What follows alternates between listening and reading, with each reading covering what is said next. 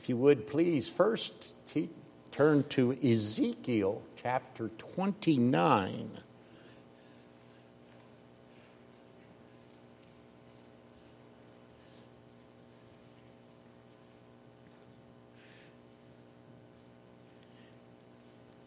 Ezekiel 29.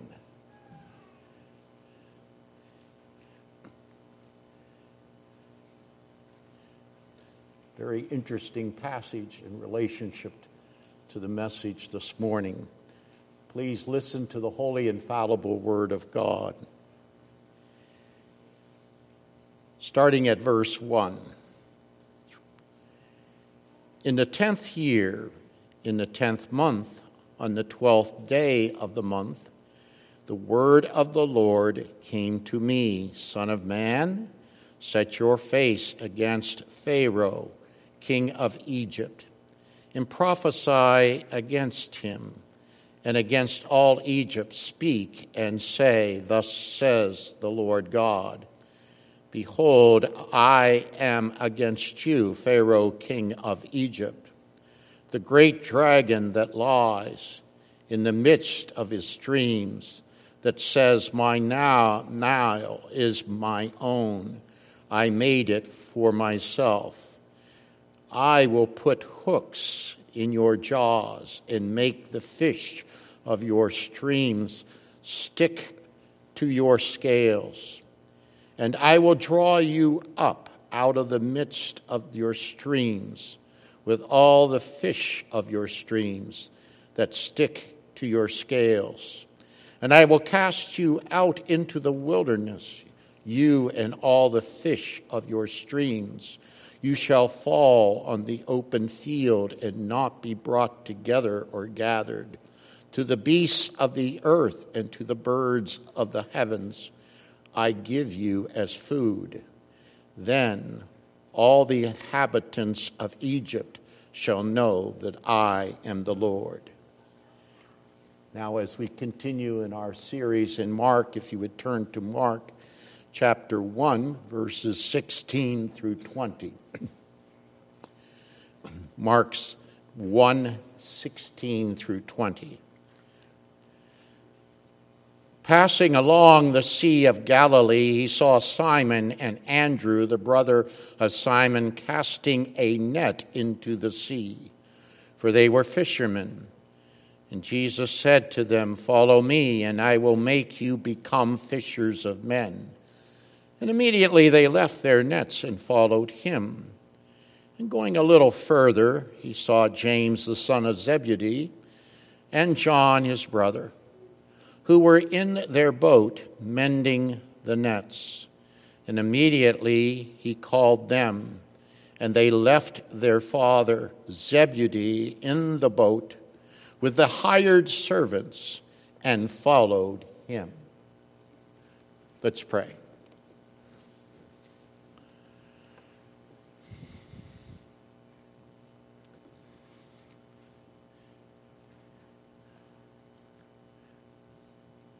Our Lord and our God, we are reminded of the wonderful evangelistic message of the gospel in which Christ himself formed and shaped. We ask, O God, that we who confess the good news, that we would be uplifted by the foundation of the Church of the Lord Jesus Christ and its continuing march going forward in this world. Encourage us as thy church, as thy people, in the message that comes to us in Jesus.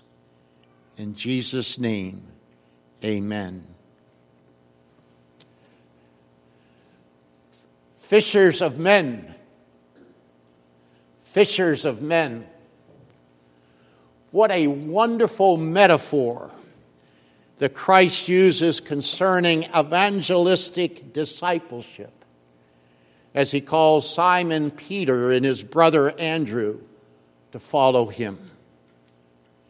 If you have been raised in the church, Most likely this metaphor is fixed in your mind ever since you were a child in Sunday school.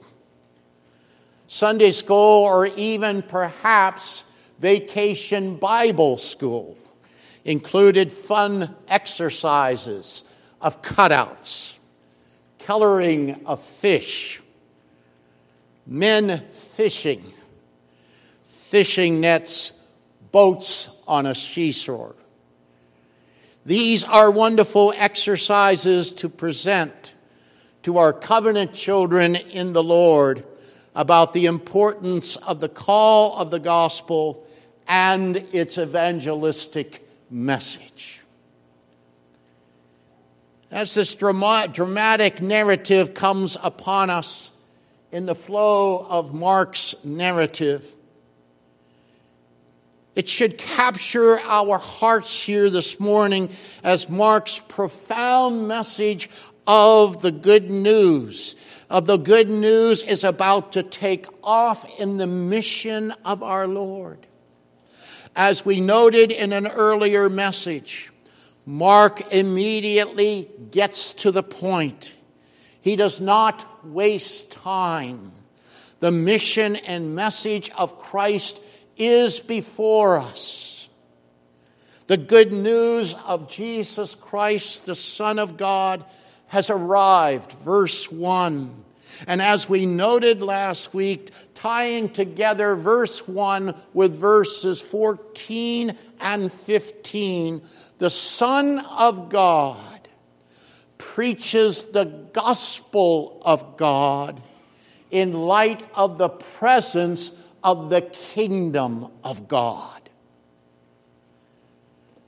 Before Paul preached Christ, Christ preached Christ. The glorious good news that is found only in his person.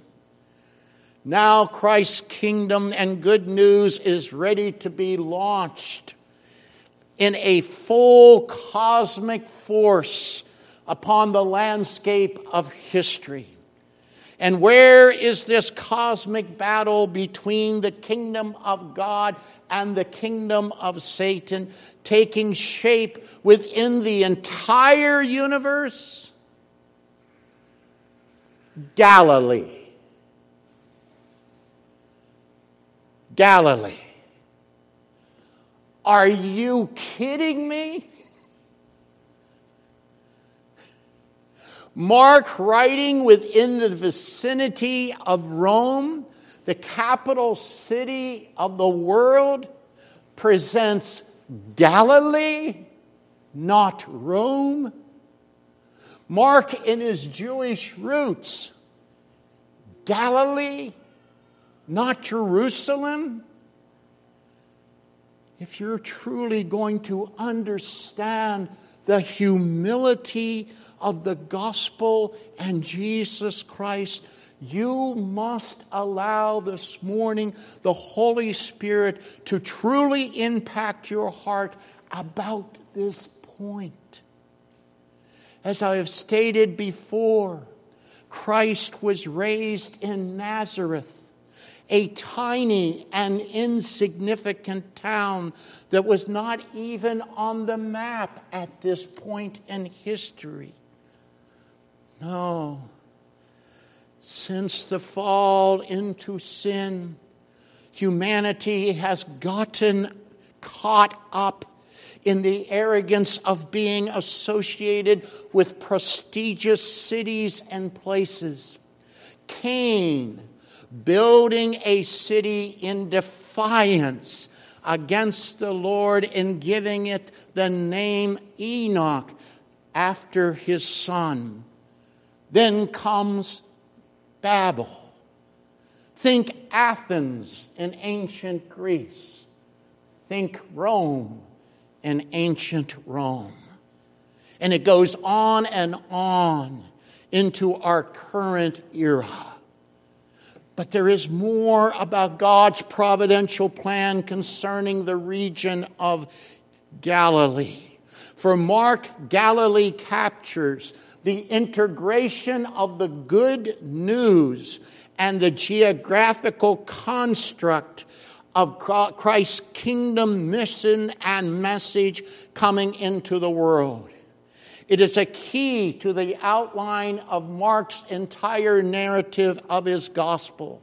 Simply put, the birth of the Christian church is in Galilee, not Jerusalem.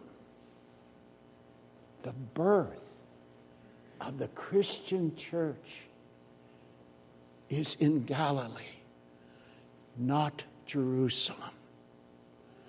Although Mark does not mention the prophecy of Isaiah chapter 9, verses 1 and 2, the Lord's providential plan in association with his prophetic word is clearly evident.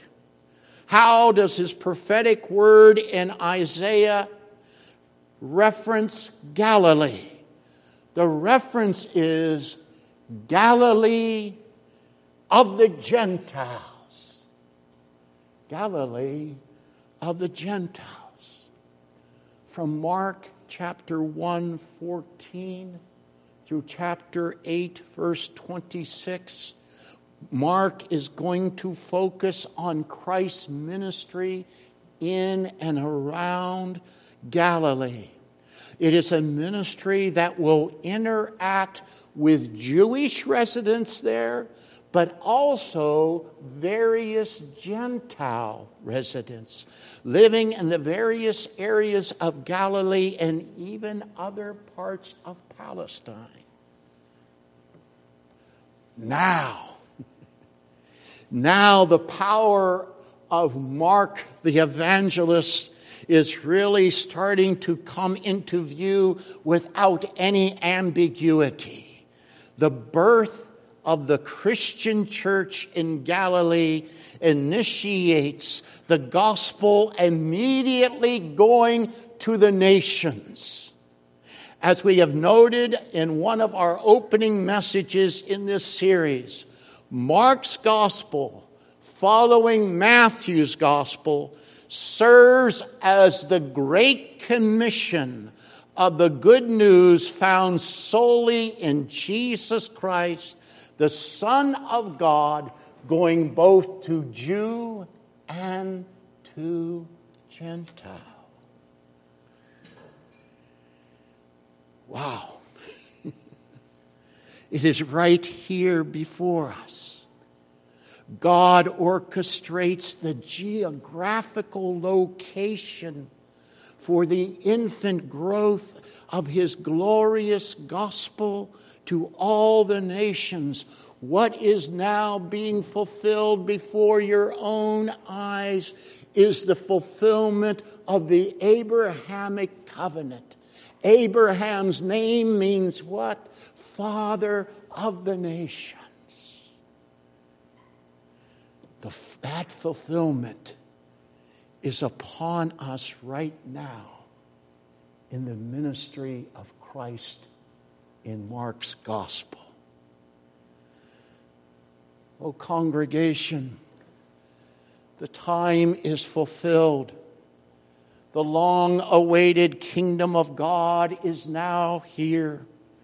Jesus the King has arrived. He has been anointed by the Holy Spirit directly for his three offices of ministry and mission: prophet, priest, and king. Do you see here in the text, as you're looking at the text in which we read this morning, verses 16 through 20, do you see here in the text the incredible pomp and fanfare of the King of the universe on display with all its royal stately nobility in Mark's text? Look closely at the text. Is it registering on your hearts? Christ, the King of the universe, presently involved in a cosmic battle with Satan, is simply walking alone on the shoreline of the Sea of Galilee.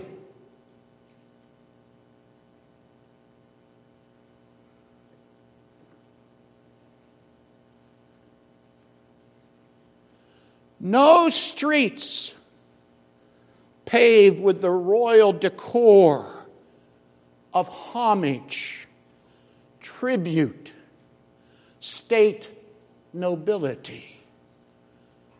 No crowded streets of human cheer and celebration.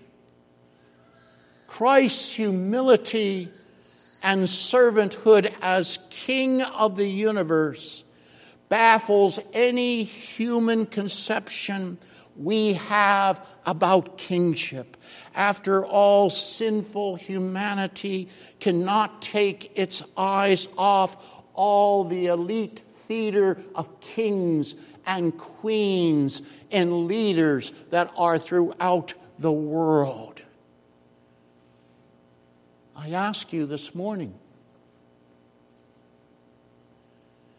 do you truly have room in your life for this type of king?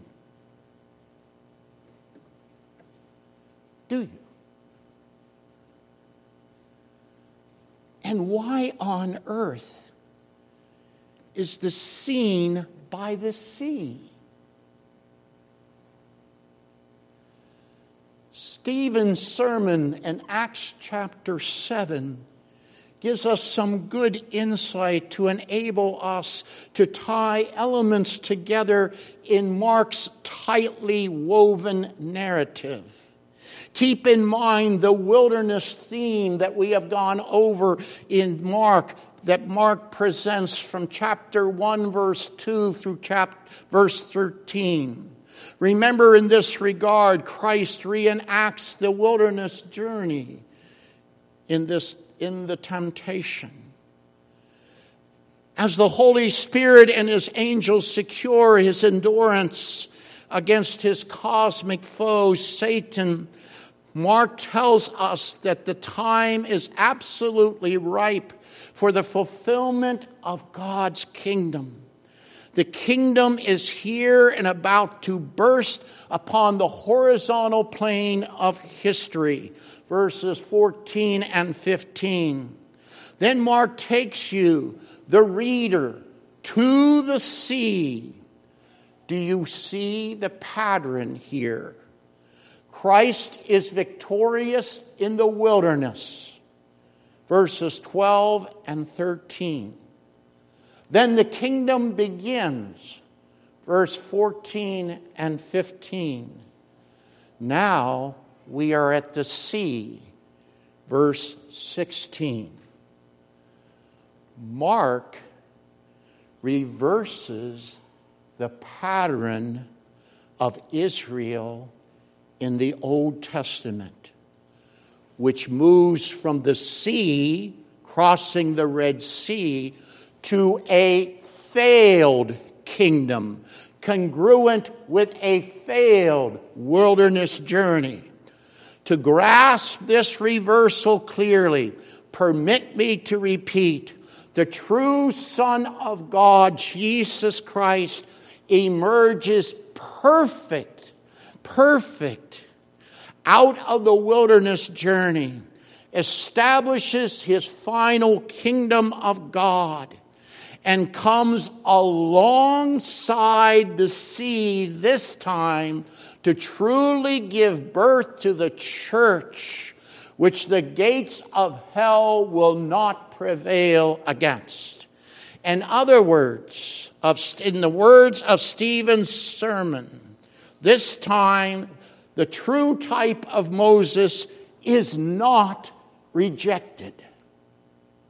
He is the final ruler, king, judge, and redeemer of his people, who will do signs and wonders in a land that has both Jew and Gentile living by a sea.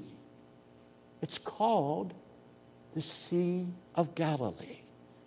Acts 7, 35 and 36.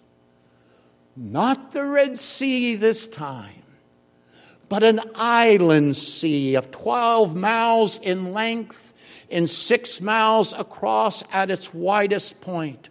What a contrast to how the world thinks.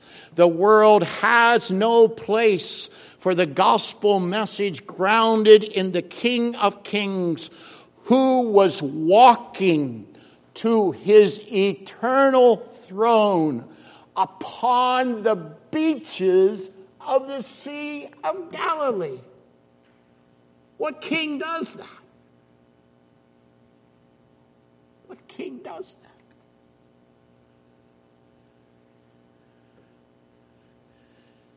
And how the world rejects such a humble and servant king. How do we know that the world hates such humility in a king? What did they do to the message of the humble king to Stephen? They stoned him to death. What did they do to the King of Kings? They crucified him. But let's return to verse 16 in our text. Jesus' eyes pierce the identity of two brothers. By his sovereign choice, he focuses upon these brothers, Simon and Andrew, who are fishermen, casting a net into the sea. The scene is ripe for the revelatory metaphor of bringing fallen humanity into the gospel of God, into the gospel of the kingdom. The foundation of Mark's edition of the Great Commission is before us. The foundation for Mark's Great Commission is, I will make you fishers of men. But let's go deeper here. It is a call to a unique service in the kingdom. It is a call to what we know as discipleship. Jesus is direct in his call. The Greek here is an adverb that has the force of an imperative. Follow me. Come after me. And notice it is Jesus who makes them fishers of men. This is a supernatural and divine call to these brothers in terms of Christ's personal activity upon their lives in the future. It is an irresistible call. You talk about trying to find an example in the Bible about irresistible grace. Here it is. Doesn't get any better than this. Irresistible grace. Christ comes to these disciples. In the final analysis, they will be successful fishermen because of Christ working in them through his Spirit to secure the repentance and faith of those sovereignly called to the good news. And Mark, in the drama of the situation, places his unique term with respect to their response: immediately, or straightway, as you may know. They left their nets and followed him. Verse 18. No hesitation. No hesitation in this dramatic event of the call of these first disciples' entry into Christ's kingdom.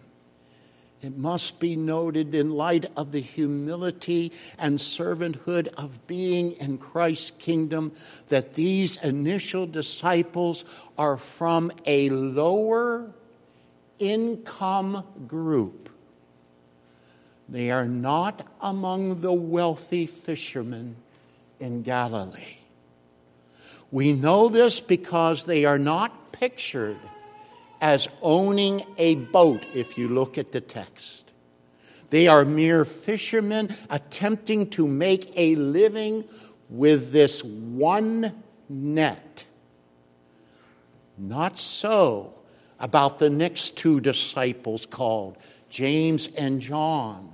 The text notes that they are the sons of Zebedee. There was nothing about who Simon Peter and Andrew's father is, but there is here concerning James and John, which points to the fact that he was a prestigious man in the area.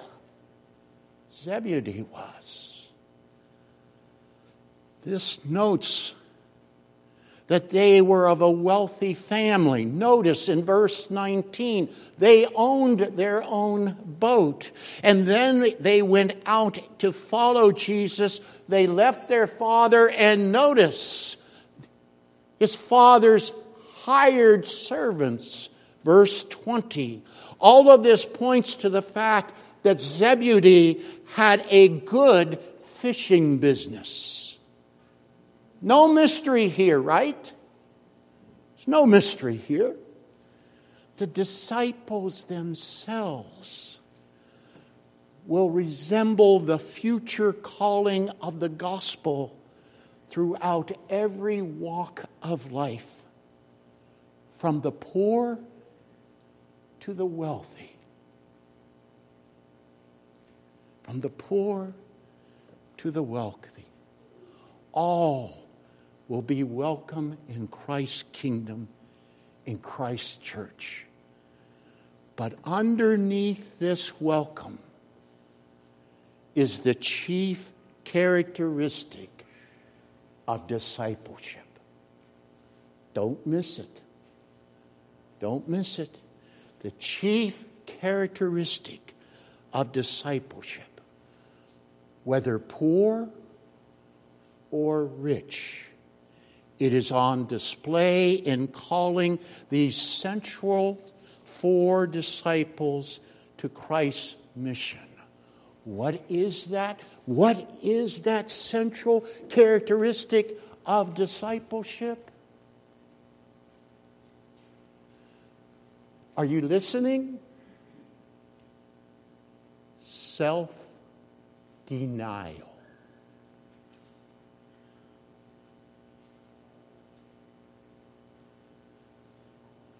Self-denial. They denied their former life, including being fishermen, in order to follow Christ. As disciples, they must walk away from hearts that are fastened upon the things of this world in order to serve Christ and the mission of proclaiming the good news of God's gospel.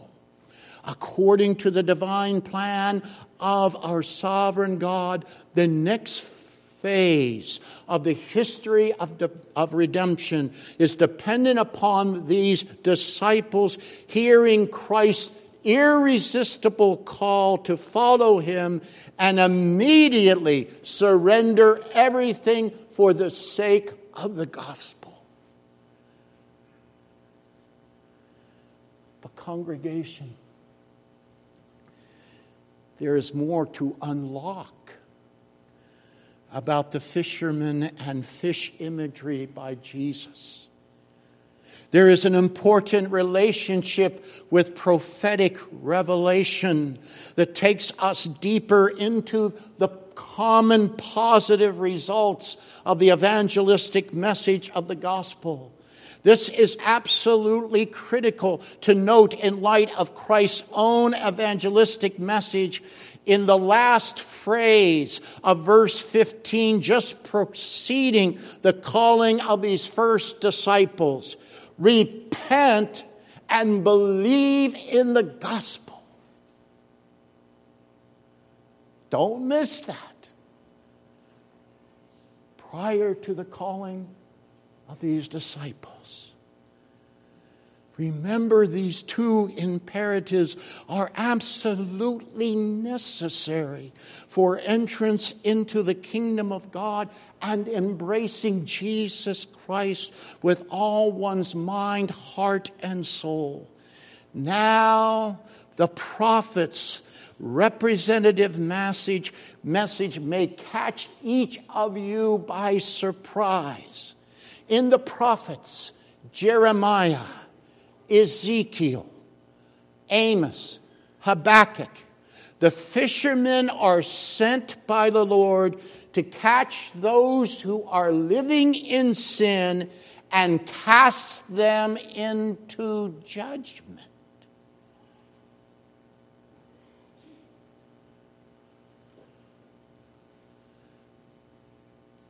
There is no doubt that Mark is presenting the proclamation of the gospel of Jesus Christ with this metaphor of the fishers of men in a positive manner of bringing sinners to repentance and faith in the good news of Jesus.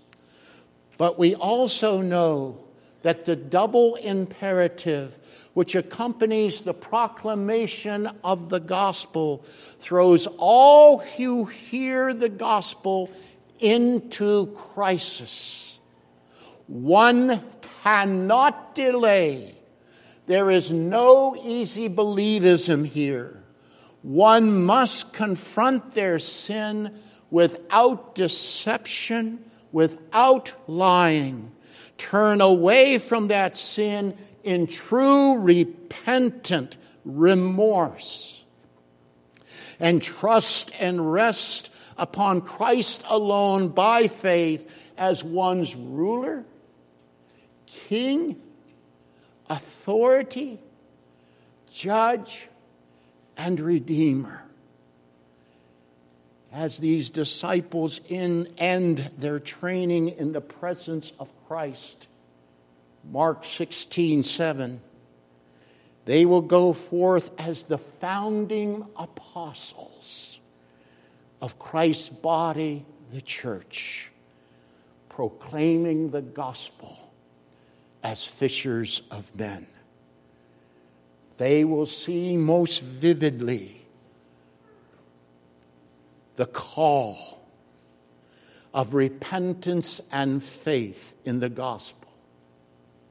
Some will reject such a call, but through the Holy Spirit, the gospel will bear 30, 60, 100-fold. Mark 4:8. Are we living? Are you living in true repentance and faith in Jesus Christ? Please, let all of us think about that as we come to the table of the Lord. Let's pray.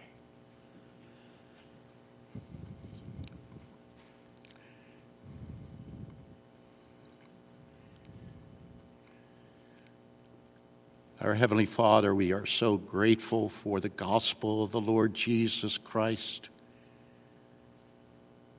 The message has gone forth. Thou hast called those to serve. It's a special call in terms of the foundation of the church. We are upon that foundation, the true foundation of Christ and that given unto the disciples and the apostles, we ask, O Lord, that we would never lose sight of the wonderful message of repentance and belief, faith in Christ. We ask, O Lord, that our hearts would be those who are receptive, those who are fastened upon the Christ and his everlasting glory. In Christ's name, amen.